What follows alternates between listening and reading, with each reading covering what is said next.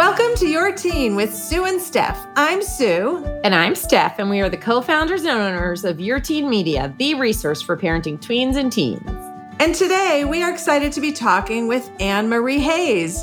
She's our friend. We've known her for years, and actually Eka, who works for Your Teen, read her book, 3 Keys to Keeping Your Teen Alive, Lessons for Surviving the First Year of Driving. And when we got to Anne-Marie to interview and have her on a panel, Eka thought she had met royalty. So you are so lucky because today you are also going to meet royalty. And we are going to talk about really one of the most nerve-wracking parts of raising teens, teaching them to drive. But before we talk to her, we've got some experience in this department. So first of all, Steph, I learned something today because, just owning our own business, we learn something every day. But here, what I learned is that I was trying to find out, what's it called? The clutch grip, the thing that you hold on to when you're teaching your kid to drive. Because what I remember is thinking that holding on to that was the only thing between me and death in some very weird sense of security. So I looked it up and people talk about this a lot. Like, what are those ceiling handles called? And apparently many people think it's called oh shit handles. I was just going to make that joke. That's so funny. I was going to use a different 4-letter word that rhymes with duck, but yes, that's what I was going to say. Yeah. So anyway, if you look it up, you can find that out. Ceiling handles in a car. Do they have a name? The most common name is that. So, we thought we would share with you guys now that I've done 5 drivers. Stephanie's done 3 drivers. We've had so much opportunity to talk to experts and feel like we did a crappy job. But looking back, I came up with easily things that I would do differently now that I know better. And hopefully you guys are going to feel this way after you hear Anne-Marie. And if you haven't done it yet, it's going to make a huge difference. But so my number 1 is that I would lay out the rules before we start any of this process. Because every single step of the way, you lose more and more power. So, I don't know. I just didn't know. I did not know enough about the whole experience to know what I should know. But even when I did know, because I'd already done 2 kids, 3 kids, 4 kids, I still never got better at this one. So I'll let Stephanie tell hers. And then I've got some examples of what I would have done in the laying out the guidelines beforehand. So I appreciate you taking the first one off my plate because I would have, that was my first one, was laying out like what expectations is what I called it, but it sounds like the same thing. So I'm going to my second one, which was I set up, so in Ohio, I don't know if it's true everywhere that they needed 50 hours, right? To sign off on that, like affidavit that they've had 50 hours. So I kept like this, literally like this sheet of how many hours we did. And we were, quote, getting to 50. I would have reversed it and said, when we get to 50, we're going to assess how many more hours you need. Okay, that's such a good one. But the other thing that I did was 50 hours of driving to the grocery store and back. Now, I was lucky enough because I was teaching Zach and we heard that from Anne-Marie. Don't do the grocery store 50 times. Like once you've done it twice, check that one off the list. So I learned that was such a great one. I would have done the grocery store a billion times. It would have been ridiculous. Right, because what they tell you, they tell you get these numbers of hours in, but no one says how healthy it would be to travel on rural roads and city roads and experience all the whole depth of what your kid is going to be exposed to. Okay, so here's what I could say about what I would have set in advance. And Steph, jump in if you've got anything to add. So before they get their permit, I would sit down and say the expectations during this permitted time. What is this going to look like when I give you feedback and you don't want to hear from me because you know more than I do already because you've had one class of driver's ed. Like just laying out that your ticket to getting your license is that I'm more experienced and that the snark in the car makes everyone angry and upset. And that's not a good way to be driving. So that's so good. Yeah. Who knew? Who knew? Well, hopefully all of our listeners now, but yes, who knew? Well, I think part of it is because either my kids were so nervous that it threw them. It almost was like, just let me be because they were too nervous or they were cocky and they were like, I got this. And neither one of those is particularly helpful. And like, I don't really know what I'm doing either, but I know you just stopped at the stop sign too far into the intersection. And I want you to know that causes an accident. So let's do this road again. You will stop at the stop sign before you get to the stop sign. That was like what I would do before permitted. And then before the license, I don't know if you had this, but my kids felt like the license was evidence of mastery. Exactly. That the state had now deemed them like not just new drivers, but like great competent. Competency. Yeah. Right. Mastery, even more than competency. Like just they get an A+ and they are ready to go. So after that point, it was really hard to still be a teacher, which of course, 50 hours of driving is not enough to get you comfortable with all the things that get thrown at you. So I have heard of people who say that the license, if their kid's not ready, they don't consider that like you get the car and you go. But I was so desperate to have somebody to be able to drive and help out that I was like, yay with them. But if I did it again, I'd take safety over help. Right. They think it's mastery. We, to a degree, think it's mastery. But there were times where we were back in the car with them. And this goes back to something you said at the beginning about like how it's going to go down in the car in terms of like receiving feedback, essentially. I would have built in weekly, kind of like how we did the college thing. We talked about it once a week. I would have built in like Sundays, we're going to drop, like when we have something to do, I'm actually going to go with you on those errands, or do the highway or whatever, because I mean, you talk about them not being open to feedback even during the process. Once they have that license, I mean, they're like, I have my license. I'm like, you almost hit that car.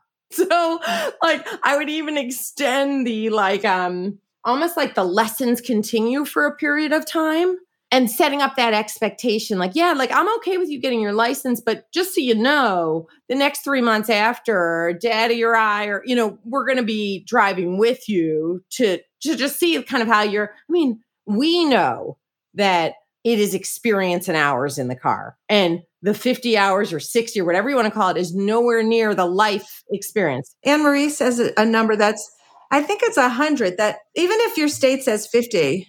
She's also from Canada, and their laws, the graduated, like how you get your, I forget what they call it. Graduated driver's license. Yes, but there's something else they call it in Canada. There's another thing. You have different, the grades are different. So they'll say, oh yeah, I have my blah, blah. I forget what it's called. And it allows different things. It's actually a pretty good system. But the 100 hours wasn't about the law. That was like, how many hours does a kid need to be behind the wheel before they are even in the early stages of mastery? So if your state says less than 100 and you're really worried about your kid's safety, just tell them in your house it's 100. Like, totally. You can make whatever rules you want.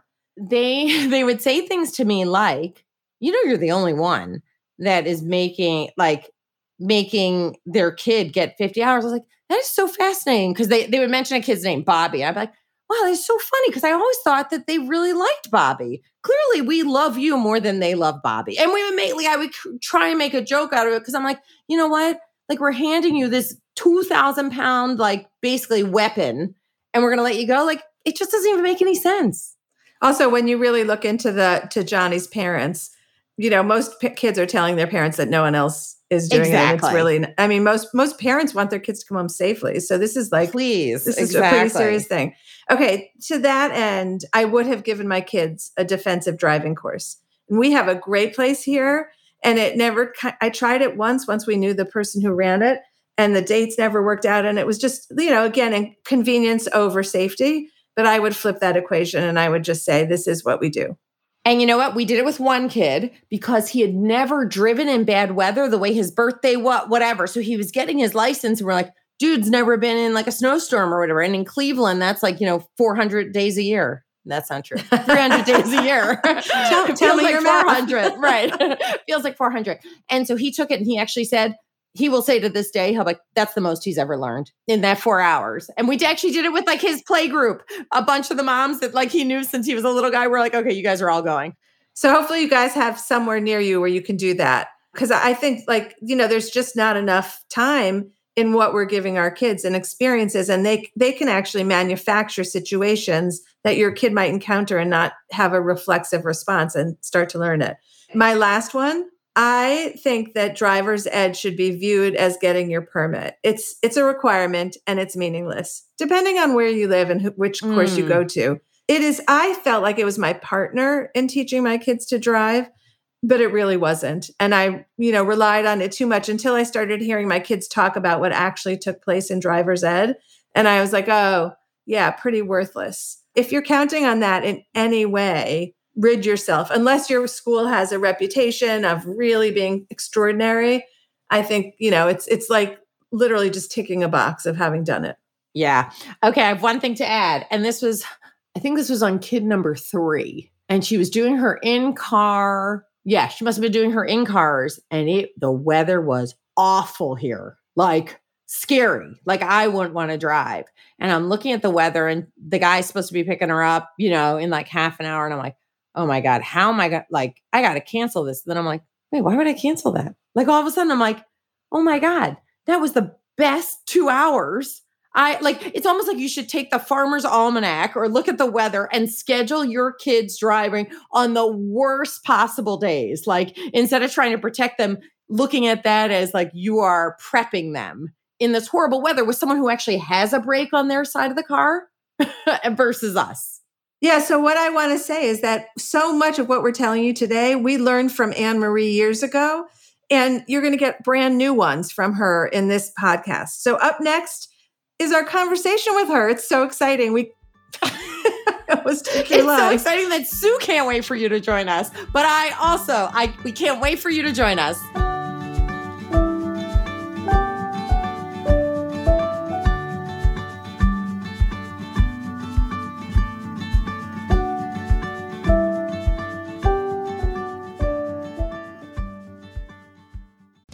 There is no hood like parenthood.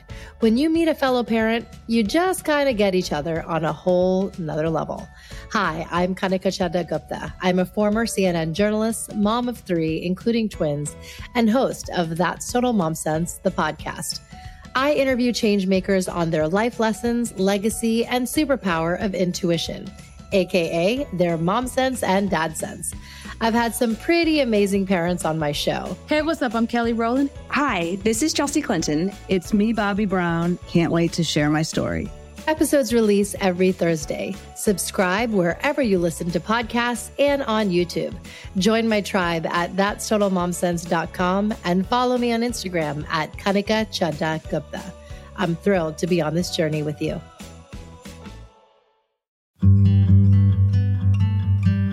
I'm Anne Marie Kelly. Wild Precious Life is a podcast about dreaming big, digging in and connecting across distance, division, and loss. In each episode, I talk with prize-winning writers, musicians, and wanderers who remind all of us how we can make the most of the time we have. So meet me here. Let's walk and talk and dream and discover what it means to be wild, precious, and brave.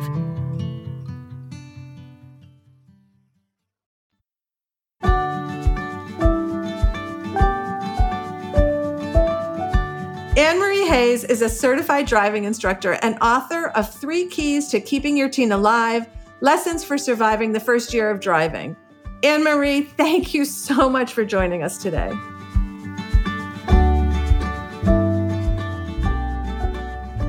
What's the most common question that parents ask about teens and driving? The sad fact is that parents don't ask a lot of questions about driving and teens. They assume a lot. For example, parents assume that all driving schools are good driving schools. Not true. There are some excellent ones and there are some very poor ones.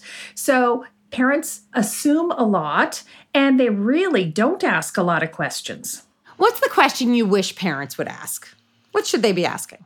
I really think we all underestimate how complex driving is. And I think the question parents should ask is, how can I best prepare my teen to make sure that they will drive safely? Because, when parents help their teens practice, often it's, okay, we're going to the supermarket, we're going to the church, we're going to the synagogue, you can drive.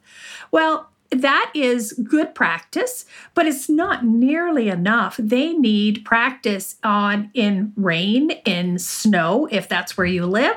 They need practice in windy weather, on highways, depending on the level of license and what the restrictions are. At some point, they need driving practice. What do you do when there's a truck next to you? What do you do when a police car is coming up behind you? Like, there are so many variables that practice has to be long and varied, and the parent can't be sitting in the next seat with a cell phone or looking out the window, kind of la, la, la. It's really structured practice, and the parent needs to be sober and in tune and really coaching as they go. But I really think the best start is with a good driving course first. Okay, so let's step back a minute. And it might be that they started their driving course, but they haven't had a driving lesson with that person. So you want to take them out into a parking lot, which is often the place that people go the very first time. We hear from a lot of parents, I remember this myself, like, I don't know what I'm doing. No one taught me how to be a teacher of driving. So what's the first thing you do when you sit in that car with your kid and they're like, so what do I do? And you're thinking, I don't know.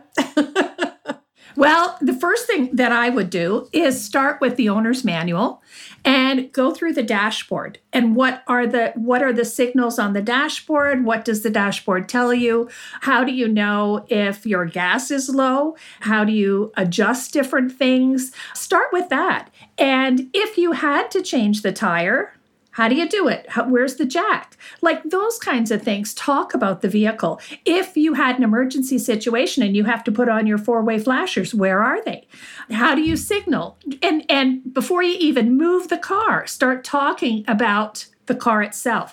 Then if you get to that point where you're ready to start moving the car, first of all, you want them to walk around the car. And there have been several instances lately where somebody has come out of a house, jumped in the car, back down a driveway, and there was someone behind it. There was a child playing behind it. There was, so you always walk around the car. And from the teen's perspective, that's a good thing too, because if you've got your mom's car and she said you could use it today, this is after they have a second level license. You want to walk around that car every time before you get in it, because if it got scratched overnight, or if there's a dent in it that maybe your mom didn't notice, you don't want to be blamed for what's already on the car. So it's always good practice. And when you walk around, you're going to check the tires, you're going to check the windows, you're going to check for dents and make sure that the car is in good shape. There aren't any nicks on the tires that look like they could be dangerous. The tire doesn't look flat. The lights are clear, and headlights, rear tail lights, and just before you even get in the car. Then when you get in the car, you want to adjust the headrest, you want to adjust the seat. One of the things that parents often don't know, and I didn't know because I grew up before we had airbags, is you must be at least 10 inches back from the airbag. At least. Didn't know that. Yeah, and for short people, that's kind of an issue, right? No, it's because if that airbag deployed, it could crush your chest. It deploys so fast, and people think it's a big pillow. It's not. It deploys very quickly and then immediately deflates. It can really prevent serious injuries to you, but if you're not properly seat belted and you're not far enough back, it can do a lot of damage. I see even older people riding with dogs in their laps. I talked to one police officer who told me that he attended a scene where a lady died because she had a dog on her lap, the airbag deployed. It not only killed the dog, but one of the bones from the dog pierced her heart and she died too. I mean, we just need to be more mindful about driving and being far enough back. And from the passenger's perspective, every time I see a teen or even somebody older with their feet on the dashboard, I cringe. There was a young lady here several years ago now who was riding with her boyfriend, and they were coming home from somewhere, feet up on the dashboard. There was a collision. He was fine. He was seat belted properly. He was far enough back from the airbag. Her knees hit her head, and she is brain damaged for the rest of her life. Her feet are 3 sizes shorter. Teens focus on that because she'll never wear high heels. But she is a totally different person than she was when she got in the car that day. So those kinds of things. I mean, we have songs about put your feet up on the dashboard and kick back. Very, very dangerous. And I think we all underestimate the dangers of vehicles. That's a good segue into our next question about teen driving contracts. What does it look like, and when do you suggest that we create that? Well, the driving contract, really is whether you write it down or you just talk about it, doesn't really matter. Whether they sign it or not doesn't really matter, but you need to have the conversation. What's allowable in the vehicle? Some of the things, now, cannabis is legal all across Canada. And so we've had a lot of discussions about this. A lot of young people think that driving with someone who's high is a much better choice than driving with someone who has been drinking. It's not. It looks different, but it is not safe. So you need to have conversations about drugs and about alcohol. What is allowed, what's not allowed. And I would go heavy on the not allowed. But that's for everyone in the vehicle, to the extent that they can't be drinking or doing drugs in the vehicle. And what about the phone? Does a phone get included in that contract? Of course. And not only, my personal belief is that it's not only handheld devices, which here, it's illegal to use a handheld device. So whether it's a GPS or it's a phone, that's illegal to actually have it in your hand. But I would take it further than that, because if you have a handheld device, then it takes your hand off the wheel, it takes your eyes off the road, and it takes your mind off driving. If you are using a hands-free device, your mind is still not on driving. And I remember I was listening to NPR in the car one time, and a lady was talking, and she said she had driven for many miles, and she got pulled over by the police for speeding in a construction zone. And she said, I was irate. And I said, if you're going to lower the speed limit in a construction zone, then you have to put up signs. And he said, well, there were signs. She got the ticket. She was mad as heck. Next day, she drove that, and she said, I drove by 5 different signs that advised of the lower speed limit. But she was talking hands-free, and she just was not paying attention. So it's still a distraction. It takes your mind off driving. Sometimes the law says one thing, but as parents, we have the most to lose.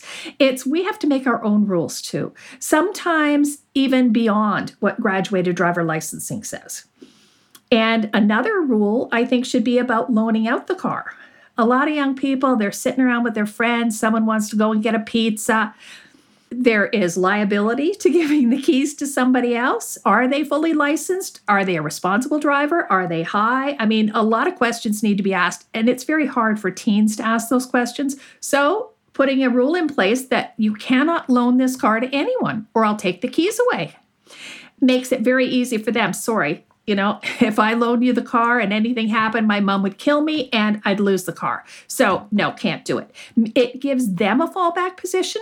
Also, in our state, it turns out that the car owner is the only one who's covered by insurance. So if you let someone else drive your car, it's still your insurance that gets the bump in cost if there's anything that goes wrong. So it's good to know those rules and look at that also as kind of power.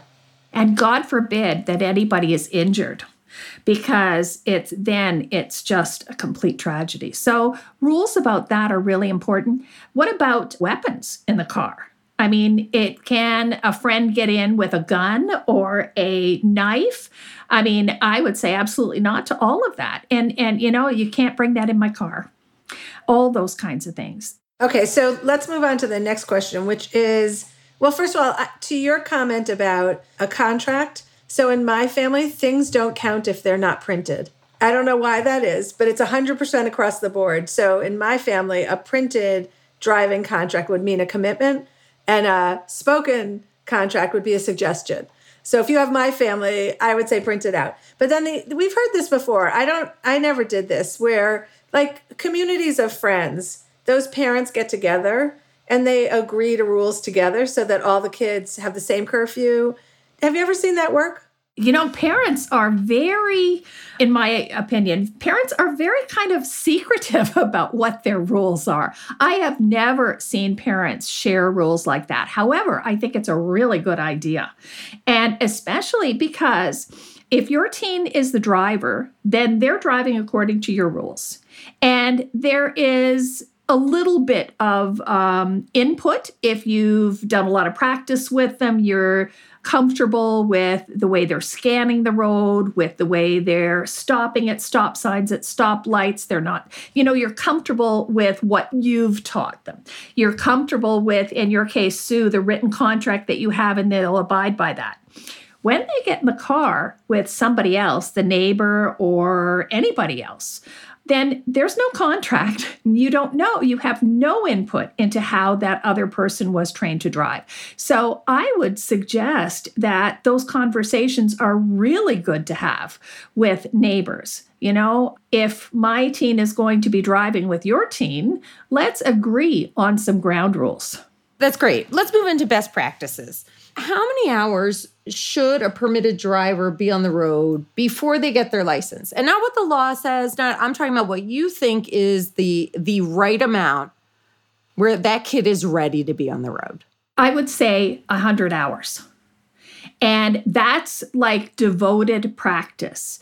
It's different varied roads, different weather. What I see is parents saying, well, it's raining today. Let's go tomorrow. Well, they're going to be driving in rain. And, it's kind of icy out today. Let's not. Now, clearly, the first time they get behind the wheel, you're not going to take them out on icy roads. But after they've had practice, the practice needs to be year-round. If you have multiple seasons, some people don't. California, Florida, it's kind of the same all the time. But if you have various seasons, they need to be able to drive in all of those seasons. The safest time for new drivers is when the parent is in the car with them or a licensed instructor is in the car with them. It's that first year when they're driving alone that is the most dangerous time when they're driving. So if anything happens, you want it to happen while you're there. When my daughter was learning to drive, I was co-driving with her, and we were coming up to an intersection, a quiet kind of intersection, not a side street, a busier one than that, but not a major intersection. And as we're approaching, the light turns yellow. She had pulled into the intersection and she starts to make her left turn. And I yelled, stop. And she stopped. And then a car just sailed through in front of her. And she said, oh my God. And she was really shaken up about it. And she said, how did you know? And I said, I was watching her face. She was staring ahead. She didn't slow down. She didn't speed up. She was just, kind of in a coma driving. You are their second set of eyes. You are the experienced person on the road. And that's why it's so important to spend that time with them. And about a year later, she was driving by herself on a busy road now. And I was not her co-driver anymore. She already had her intermediate license. And she's sitting in the middle of the intersection, ready to make her left turn. The light turned. She waited. It turned yellow. She waited. One car went through. Second car went through. The light turned red. Third car went through with a baby seat in the back. If she had just followed by rote, it turned yellow, complete her turn, I would have probably been killed because I was in the passenger seat, or certainly injured.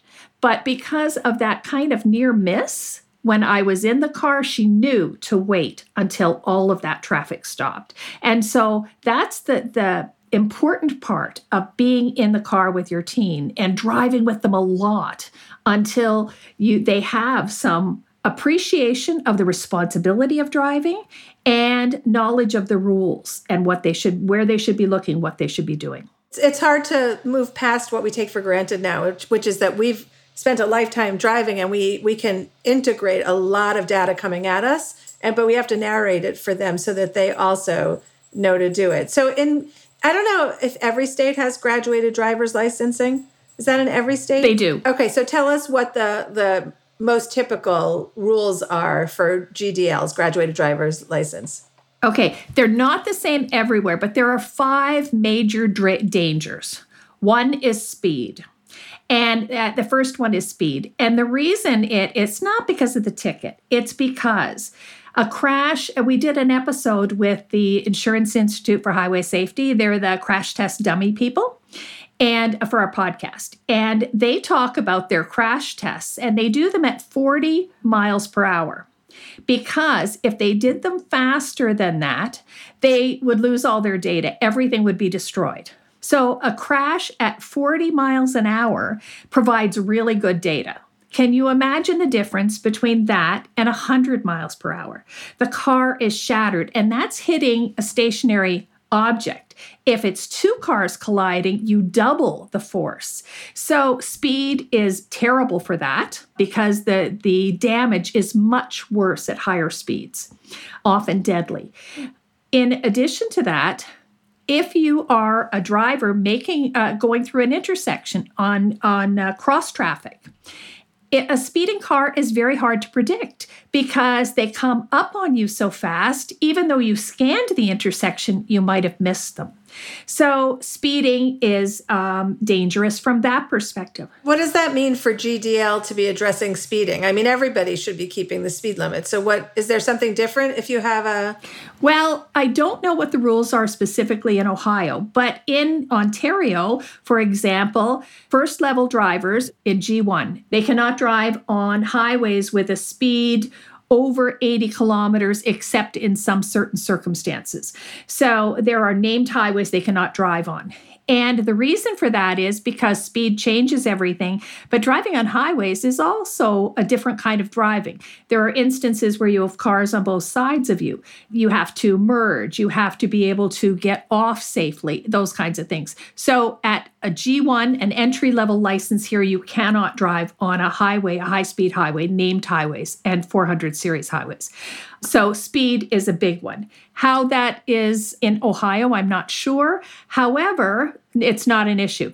It is an issue, but it's... The consequences are graver if you're in your first year of driving. But I think our kids learn to drive on the highway as part of getting their license right away. Yeah, it's different here. We do Okay, well, so you have four more things? Yes. Speed is one of them. The next one is seatbelts. Seatbelts are the number one thing that will save a crash from being a fatal crash. And so the seatbelt enforcement is very strong for graduated driver licensing here. The driver is responsible for making sure everybody in the car has a working seatbelt. So that's the second one. The third one is impairment. Impairment is alcohol, drugs, and can be drowsy driving too. So there are strict rules about that. In Ontario, there's zero tolerance for alcohol and impairing drugs under age 22, regardless of your license. So that is a factor. Distracted driving is another one, but distracted driving is illegal for all drivers here. And then there's also a nighttime restriction. And that's because it's harder to judge speed at night. There are animals and other, even people on the road that are much harder to see at night, and everything looks different at night. And so there are restrictions on the time that teens are allowed to drive. And those 5 are most standard. In our state, where we do have a graduated driver's license, the one that is talked about most here is that for your first year of driving, you can only have one non-family member in the car with you, and it is a secondary offense. So you'd have to get pulled over for something else, and therefore the kids don't take it seriously. Worse than that, what can happen is that they not only don't take it seriously, because passenger restrictions are part of distractions. So I should have mentioned that. That is a restriction here too. But the other problem is that they think it's about the ticket. So it's, the cops are coming. So you get down on the floor, you ride in the trunk, let's share a seatbelt. All those kinds of really bad decisions that can have tragic consequences. So it's really important that they do have passenger restrictions, but that it's not only about the ticket, that the young people understand that this is our family rule too. And that means, it's very dangerous to put someone on the floor. In the event of a rollover, that person gets ejected. They have no protection. It's important to have a lot of those conversations. Okay, so you referenced, let's move to car maintenance. You referenced earlier showing the kids around the dashboard and what that looks like, looking at the gas gauge. Does the car need gas? So that seems like an obvious one. What else should our kids know? Should they know how to change oil? Changing a tire? What else? Like, what's reasonable? Well, most people don't change their own oil. And to get the oil changed is fairly inexpensive, but it needs to be done regularly. So, because you can really do damage, especially if you have a leak. So they need to be mindful of that.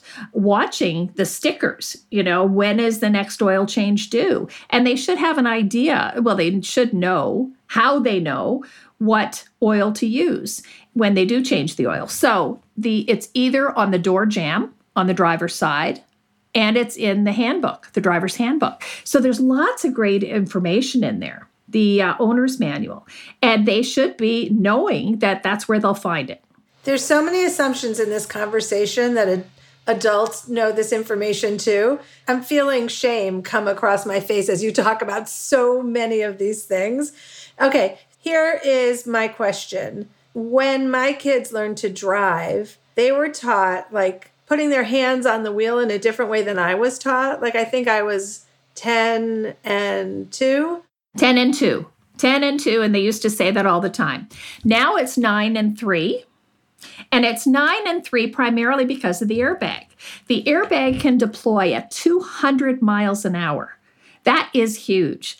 And it not only do you have them at 9 and 3, but you also don't hook your thumbs, because thumbs are what separate us from most animals on Earth. And if you break those thumbs, they're hard to recover. So your thumbs should be out on the steering wheel, not hooked. And I have a cousin who drives with her hand hooked around. And you could so easily badly break your wrist. So are there any other...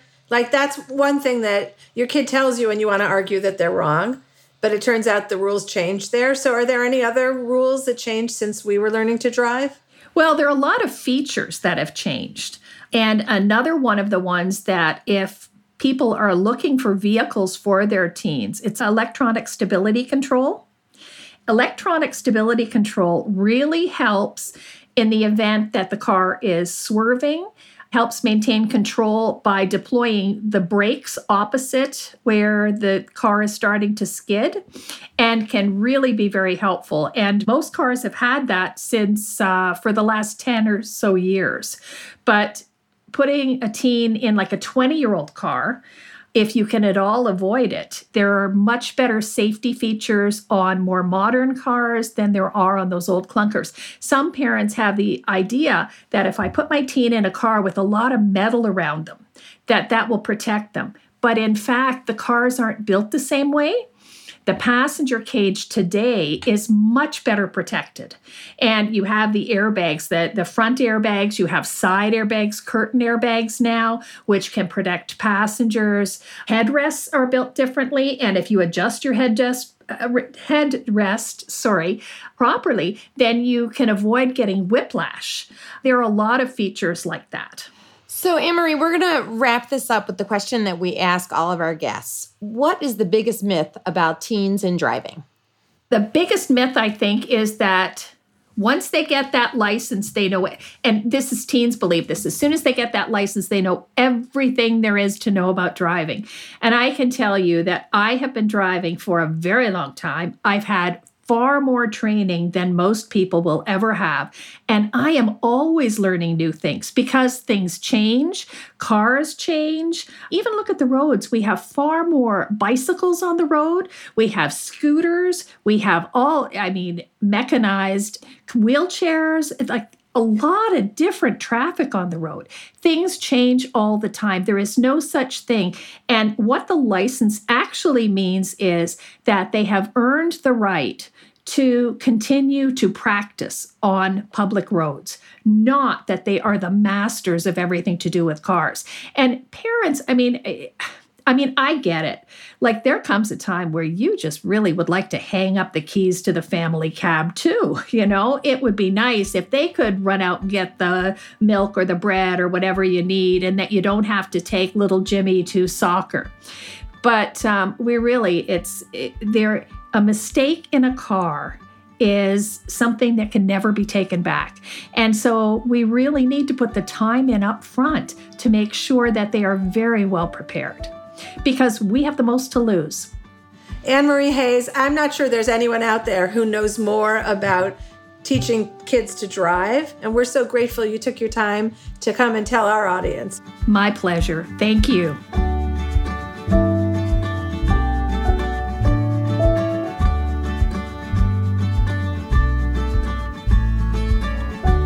Thanks for joining us for the Your Teen Podcast. If you have any topics that you want us to talk about, let us know on our Facebook page or email editor@yourteenmag.com. If you're someone who reads an article and thinks of that one friend who has to read it too, think of our podcast the same way. Please share with that friend who's going to say, "Oh my God, I can't believe I didn't know about Your Teen with Sue and Steph."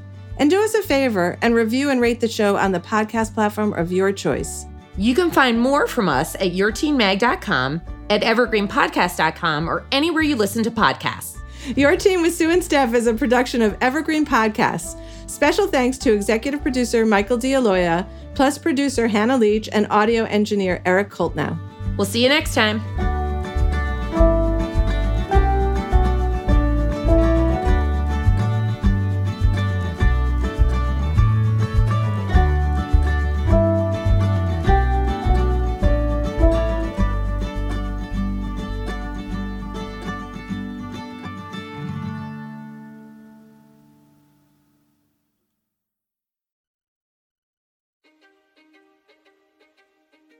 History is complicated. The story of human progress is long, messy, and riddled with controversies big and small. On Conflicted, we dive headfirst into history's most infamous events and contentious figures. We try and untangle the good from the bad, the fact from the fiction, and the monsters from the misunderstood. Was Genghis Khan a murderous butcher or a civic pioneer? Did the Allied powers go too far in firebombing the German city of Dresden at the twilight of World War II? And how did the Marquis de Sade acquire such a sinister reputation? And was any of it true? These are just a few of the tough questions we wrestle with and investigate on Conflicted. So if you love history or just enjoy a good story, please join me, your host, Zach Cornwell, for a fascinating new topic each and every month. Conflicted, a history podcast, is available on Spotify, Apple, or wherever else you get your podcasts. I hope to see you soon.